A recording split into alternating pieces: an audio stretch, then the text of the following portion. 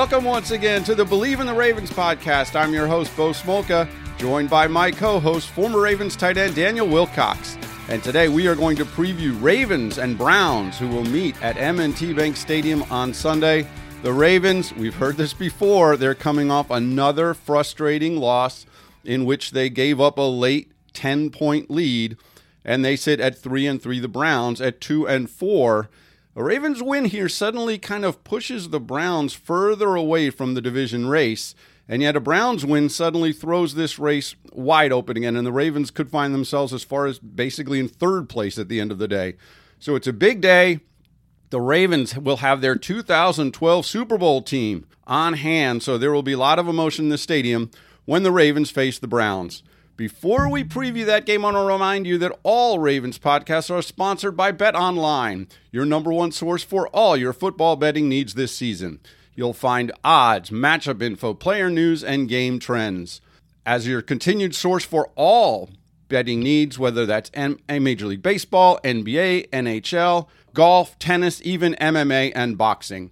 It's your continued source for wagering info, free contests, live scores, giveaways all season long. Head over to betonline.ag and receive a 100% welcome deposit. Be sure to use the promo code BELIEVE, B-L-E-A-V, to receive your rewards. BetOnline, where the game starts. Daniel Wilcox, the Ravens come into this game at 3-3. We mentioned already, it's been a frustrating year. This team could easily be 6-0. But Bill Parcells, Dennis Green, Herm Edwards, I forget who exactly was first to be credited with it, basically said, you are what the record says you are, and the Ravens are 3-3. And they face a Cleveland team that does not have Deshaun Watson yet. I know a lot of Cleveland people are waiting for Deshaun Watson and thinking he is going to be the savior there. I'm not as convinced of that, but regardless, they face a Browns team that has gotten them a few times in the previous years. Now, John Harbaugh at home against the Cleveland Browns is 12-2. But remember, in the Ravens' 14-2 season, the Browns came here and spanked the Ravens badly. Nick Chubb had a huge day on the ground, and the Ravens got beaten that game. The Ravens come in again smarting off another late loss to the New York Giants, trying to find themselves on offense. And let's first talk about that offense. I know we talked last week, Daniel Wilcox, about Kenyon Drake's breakout game for the Ravens, 119 yards on 10 carries, and he only carried 10 times, averaging 12 yards a rush, basically. Greg Roman, the offensive coordinator this week, said, yeah, maybe we could have run the ball a little more. I take it you agree with that statement. Absolutely, Bo. I'm over here just shaking my head. And people, if you're watching, you can see it, but if you're listening, you can't. But I'm shaking my head side to side every time Bo bring up the Ravens running the ball. The Ravens have been a team that's for a long time has been based on running the ball, predominantly because we never had great quarterbacks, right? So you always had phenomenal running backs, Jamal Lewis's and company and your Willis McGahees, your Ray Rices and stuff. We've had great running backs, and we still have them right now, with Gus Edwards, Hill, and we're deep at that running back position when we're healthy, So Dobbins, thank God he's back. We got an opportunity to do something here to kind of get back to playing Raven football. John Harbaugh master statement from day one is play like a Raven. He came in preaching, play like a Raven, play like a Raven. What does that mean? What does that really mean? The Ravens have always been a smash mouth team. We're going to hit you in your mouth. We kind of got that Marshawn Lynch type personality, hit you in your face over and over and over and over and over and over and over again, until you don't want that. And we got to get back to kind of playing that type of ball. And I think once we do that, we'll be a team that'll be dominant enough to be able to go deep into the playoffs. I agree with your record. You are what your record says you are. I agree with that 100%. Am I saying that the Ravens is a team that they are right now? Right now, yes, they are. They deserve the record that they have right now. They had an opportunity to win another 4 or 5 of these games, up in the fourth quarter, and they lost the fourth quarter lead. So if you lose in a fourth quarter league, that means you're not playing fundamentally sound football. And when you're up, you're supposed to run the ball, to run the time off the clock, to not to give the other team an opportunity to get back into the game. But for some reason, we're not doing that. We're not playing Raven football. And with Kenyon Drake having 10 carries and 110 yards, to me, that's like telling Steph Curry not to shoot the ball when he's hot. The guy is hot. And football players are the exact same way as baseball. Baseball players are squeaky when they hit the ball with the bat, but when they're hot, everybody in the world knows they're hot because they're hitting home run after home run after home run. Well, Kenyon Drake was hitting home runs. He was hitting the three from half court, and we only gave him the ball 10 times. I don't understand what that's all about mentally in my mind. And I think as an OC, that makes my job a little bit easier when I don't have to really think about what to call.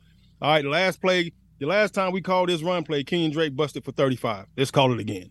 If he busted for another 10 or 15, Bo, call it again. Run it until they stop. If they don't stop it, keep running it. Obviously, they got some leaks or some holes or some problems there, Bo. So I don't know. What do you think, Bo? You tell me what you think. I mean, I think 12 yards a pop, you keep running the ball. Now, Greg Roman said, sometimes they're stacking the box, but they were stacking the box and they were still getting 10 yards a carry. Right. So, I mean, the Ravens overall in that game averaged 8.8 yards a rush, and I think you got to pound it if that's the case. And they kind of conceded that. Now, I will say, going into this game, there is some concern about J.K. Dobbins. J.K. Dobbins left the game last week, and he only carried 7 times for 15 yards. And if you look at his last carry, he didn't look that comfortable. It looked like he kind of took a little step and I don't want to say crumbled, but he definitely didn't his knee did not seem right at the end of that play. Now, he didn't get helped off the field or anything, but he hasn't practiced this week.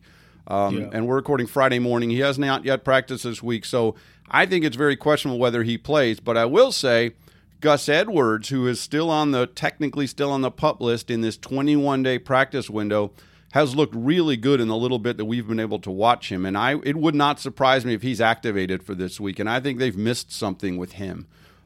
Just that battering ram who can also get outside better than he gets credit for. But I think he might be active this week. And if he is, that would be terrific. And, of course, Kenyon Drake, coming off that great game, has to be playing with a lot of confidence. A couple of the injury notes for this Ravens offense, though. Mark Andrews has not practiced this week, and that has to be some concern. Now, John Harbaugh, when we were at practice Wednesday, John Harbaugh said Andrews is getting a rest day. Fine. He hasn't had one all year, so that was already interesting because Mark Andrews is a guy that is out there every day of training camp, every day of OTAs. It doesn't matter. He's always out there. Wasn't there Wednesday, and John Harbaugh said it was a rest day. But he didn't practice yesterday either, and the injury report lists him as with a knee injury both days. So it's got to be a concern there. I will say I saw him in the locker room on Wednesday. I didn't talk to him, but I saw him. He was walking fine. It's not like he had any kind of a knee brace or a limp or anything. So I would think he will play, and I think he's one of the few Ravens that has the kind of equity where if he doesn't practice all week, he can still play. A lot of guys, if they don't practice, Harbaugh won't play them. But I don't think Mark Andrews is one of those guys. I think he would play. The other guy that has not really practiced all week is Patrick Ricard, and he's obviously a huge part of what they want to do in the run game. So both those injuries bear a lot of watching. If I had to guess, I think Andrews will play. I don't have a read on Ricard, really, and I'm skeptical of Dobbins just watching how he looked, but I do think that Gus Edwards might be back, which would be a big, big boost. And this Browns team has given up like 131 yards a game on the ground. They are susceptible against the run, just like the Giants were. And so if the Ravens, I think they can get things going. And I think they also need to get Lamar Jackson going offensively in the run. And a lot of people are talking about these fourth quarter collapses. And let me ask you, we talked, I know last week, Daniel Wilcox, about Jackson's sagging quarterback numbers in the fourth quarter. It drops down like a 54 rating, 114 in the second quarter. Something's not right, and you said it comes down to adjustments. Let me ask you basically on that concept, this concept of adjustments. What do coaches do at halftime to make adjustments, and how does that show up, say, what's Greg Roman doing in the third quarter? How do these adjustments happen, and what adjustments can the Ravens make in a general sense to make him a better player in the fourth quarter? Well, what coaches do at halftime is they try to figure out exactly what the defense on offense. You try to figure out exactly what the defense have done to you in the entire first half.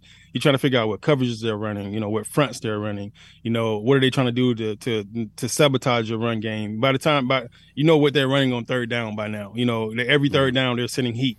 So you got to make adjustments for those things. You have to go into halftime. You say, all right, they're only playing cover 2 and cover 3 all game, so we got to put in the cover 2, cover 3 beaters.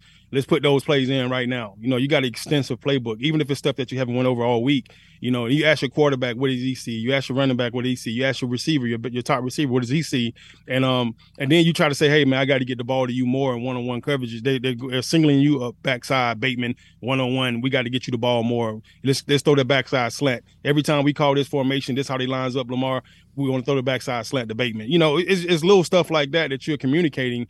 You should know by now that freaking Kenyon Drake just had all the yards rushing. At halftime, he probably had 60-some yards, on 3 or 4 carries. King, let's get you the ball more. We got to get you the ball more. Then he bust out another 50 coming out of halftime. Keep giving them the freaking ball, because you've already sat down as a staff. As an offensive staff, you probably got 10 coaches on that side of the ball that's looking at every little nuance that they're doing to you on defense. And you're asking those guys, what's their opinion? What do they think? What do they see? They're doing this, they're doing that. All right, this is what we're going to do. They slanting the linemen. They're slanting the linemen to the right. They got these big defensive linemen. We got to get them. They're getting tired. Let's go ahead and wear them down. So it's all these things that you got to do, man, to try to make it, to try to make things make sense the second half. When you get to that fourth quarter and you have a lead, you got to run the ball. You got to run the time off the clock. And to me, it ain't about getting cute at that moment. It's about, going smash mouth. And when they are loading up the boxes, and they're going to load up the box because you're not doing a lot of spread. I seen the last game they did. The Ravens went 4 and 5 wide, like, man, you talked about the week before, to spread them out more. So now you got Lamar Jackson one-on-one with a linebacker. That's the most 9 times out of 10 you're gonna win that. That's why you see Lamar get those big runs, and then that gives you easier throwing lanes for the QB because the whole defense has to spread out with your receivers. So to me, when you start to do those type of things, you're putting Lamar at an advantage versus a disadvantage. When you put him at a disadvantage, when you bring in the tight ends, all the tight ends in the game, now they're stacking the box with 9, 10 in the box, and you're still trying to run the ball, and you're trying to run it with your quarterback. To me, you need to get the ball. You need to get Lamar the ball in open space. He's the best I've ever seen in open space. So spread him out if you're going to have him run. Let him do a quarterback draw too. Just good old-fashioned 4 or 5 wide, spread everybody out, and just a regular-ass quarterback draw and let Lamar run the ball and see what happens. And I think him one-on-one with a linebacker any day, he's going to be the one that's going to come out on top. And, in the fourth quarter, if you got a lead and you're running the ball well, they need to get a heavy dose of run plays, whether it's inside zone, outside zone, power, 42 lead, whatever it is, right up the middle, just run the ball right at them. Make them stop you. Nobody ain't trying to run into Patrick Ricard full speed at 300 and some pounds, repeatedly over and over again. So I don't know. Sometimes I just feel like you got to get back to smash mouth football. Not having Gus Edwards, of course, is a huge part of not being able to do that, but you can't throw the ball all the time in the fourth quarter when you got a lead like that. Now, remember, they thought they were going to be able to run out the clock. It was 3rd and 1, and Lamar Jackson does a quarterback sneak against the Giants, and it looks like they have the first down, but they get an illegal formation penalty because they didn't have another person on the line of scrimmage outside Ronnie Stanley. And so it's instead of a first down with 3 minutes left, in which case they might be able to run out the clock. John Harbaugh said if we get that first down, we probably win the game, and he's probably right. Instead, it's 3rd and 6. They try to pass. Linderbaum and Jackson mess up the snap, and then Jackson in a rush throws the interception that sets up the game-winning touchdown. So I think they will want to run the ball. Let's talk 2 other things. You brought up Rashad Bateman. He's missed the last 2 games. He's practiced to a limited capacity this week. I expect he'll probably play.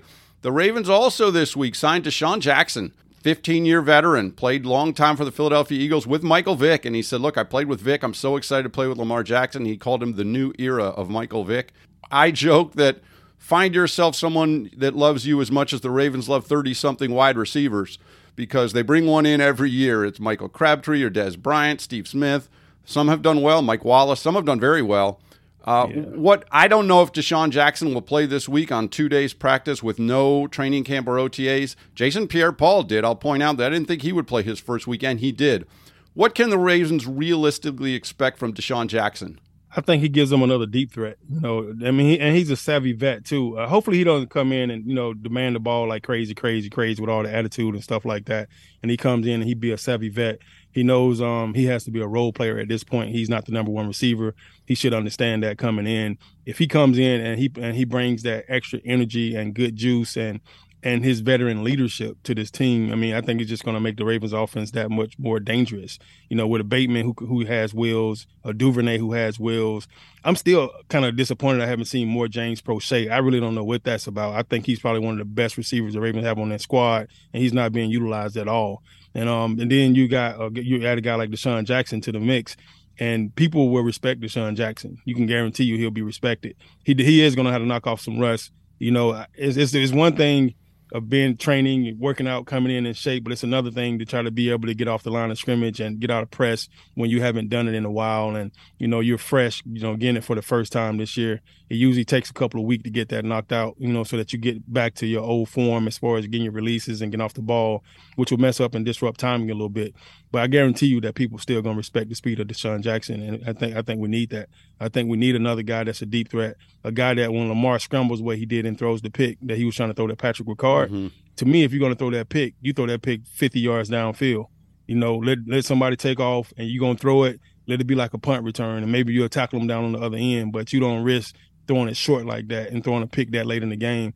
And I think that's probably something they would say on watching film study and stuff like that. Lamar, you can't throw this pick. If you're going to throw it, it need to be a punt return. You need to let it air out. Take your chances down the field with Duvernay running down the sideline. To me, that's a smarter throw in that situation. Yeah, we talked. I mean, the smartest thing would have just been throw it away out of bounds, or the last thing he needed to do was do what he did. A pick. But they know he knows that.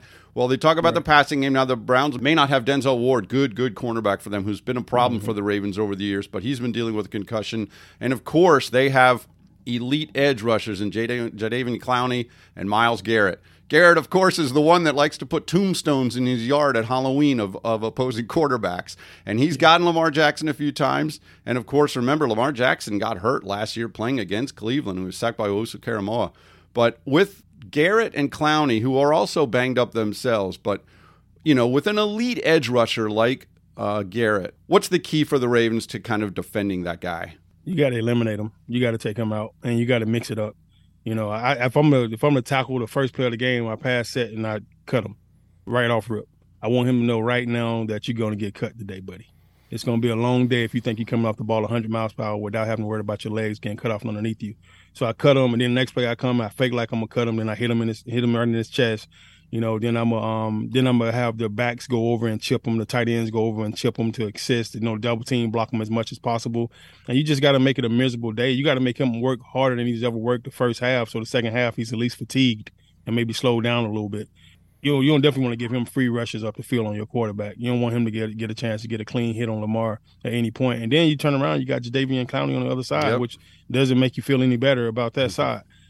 So maybe this is a game where you go 2-3 tight end sets and 4 tight end sets. I haven't seen Nick Boyle in a while. I'd like to see him get back on the field. It's crazy. It's like this league is like, what have you done for me lately? It's true. It's so crazy, man. He's one of your elite guys, and all of a sudden he's not. All of a sudden, I don't know. He's been he's been a non-factor. He has played hardly an offensive snap in 4 weeks. Josh Oliver has kind of taken over as the number 2 tight end, other in terms of blocking. Isaiah Likely is there as well. And you got Patrick Ricard, so you're really already playing 3 tight ends and a fullback. Of course, if you're going to keep those guys in to help block, the problem there is it's fewer guys out in a pattern, and so that makes it harder too. But we'll also point out that Morgan Moses, the right tackle, left the game last week with a heel injury. He's questionable, and if he can't play, Patrick McCary, who's their super utility guy, probably will start at right tackle, and that's something they'll have to deal with. And, of course, what the Ravens do not want is these penalties that set them up in 2nd and 3rd and long, and then Garrett and Clowney and others can just pin their ears back and go after Jackson. If the running game is working and they're staying on schedule or ahead of the chains or whatever you want to say, they negate to a great degree what Myles Garrett and Clowney want to do in terms of just making life miserable for Jackson, because they do not want to get themselves in obvious long down and distance situations where they're obviously looking to pass the ball. All right, let's look quickly at this Ravens defense against the Browns. Of course, I mentioned no Deshaun Watson yet. He's still serving his suspension.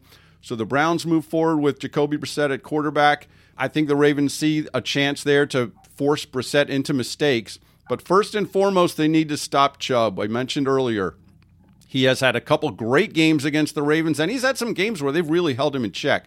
In a couple games, the Ravens got ahead big early against the Browns with Chubb on the field, and then he's negated because they're throwing a lot. but he's the leading rusher in the league right now with 649 yards. He had 165 yards and 3 touchdowns here in Baltimore in 2019. If he gets going, he is tough. This Ravens defense really struggled against the run for long stretches this year. They were really good against Barkley for most of the game last week against the Giants. Barkley got going a little bit in the second half, but they did a good job overall. What's the key for the Ravens here in stopping Chubb? You got to bring Ray Lewis out of retirement. Well, he'll be there for the Super Bowl. I assume he'll be there for the Super Bowl presentation. He needs to dress out this game. I don't think that's overly happening, but I think he'll be in the stadium, but not in uniform. Yeah, it's an attitude, Bo. It's really going to come down to attitude and just how bad you really want it. You got to want it more than him, and unfortunately, it's not a lot of teams in this league that want it more than Nick Chubb. He's a Georgia boy, so I like the fact that he represents us down here. The way we run the ball in Georgia, we serious about running the ball here. So he's going to be a hard back to stop. And I don't know if we got the linebackers. Honestly, that's going to take the pounding with him and to be able to continuously stop him the entire game. Calais Campbell, I know, is questionable as well this week. Which doesn't feel good. Even Justin Houston is questionable, and he's a guy that you definitely need if you're going to try to stop Nick Chubb. He's going to have to come up and hit pretty hard to kind of to slow this guy down. He's the type of back, Bo, you want to get him before you get started. So the more penetration you can get in the backfield, the better off you will be against a guy like Nick Chubb. And I think, to me, and the Ravens do a good job of slanting the D-line a lot. So slanting the D-line, allowing them to kind of clog up those run lanes, and then having the linebackers fill those run lanes to create that picket fence, I think it's super important for the Ravens. And we'll see how this thing pans out. But I tell you what, one misstep, one false step, or one overran play, and this guy can go the distance, and ain't nobody gonna catch him. So we have to definitely, have guys on all 3 levels, D linemen, linebackers, and DBs on all 3 levels to try to have him, 3 different levels to run through instead of just having everybody up on the line of scrimmage like in a cover 0 situation and he busts through and it's a foot race. He can hurt you at any given point of the game. 3rd down and short, he's definitely getting the ball. It. So you won't have to get some penetration. The more penetration you get this game, the better that we will be, the better off we will be as a defensive line and a defensive front against Nick Chubb. I think it was 3 years ago in that game where he had 165. If I remember right, it was, you mentioned the linebackers. I believe it was Patrick Owasso that overran the play. Owasso overruns the play. Chubb cuts it back just a little bit. He's got a lane gone, about an 80-yard touchdown run in that game. Outran the Ravens secondary. That was a play, I believe, where Earl Thomas kind of held up, and people criticized Thomas for not going after Chubb down the sideline. But, yeah, if the linebackers have to maintain their kind of integrity in terms of lanes, and the edge linebackers really have to hold that edge, whether it's Jason Pierre-Paul, you're missing Justin Houston is back to practice after missing 3 games. Odafe Owe on the other side they need to be really good in run support on the edge because you're right. Chubb can hurt you in so many different ways. And they've got Kareem Hunt, who is also a dangerous guy. And that guy can cause them a lot of problems, too, as a receiver and as a rusher. And then in their passing game, they look for Amari Cooper. David Njoku is a good tight end who they will work to.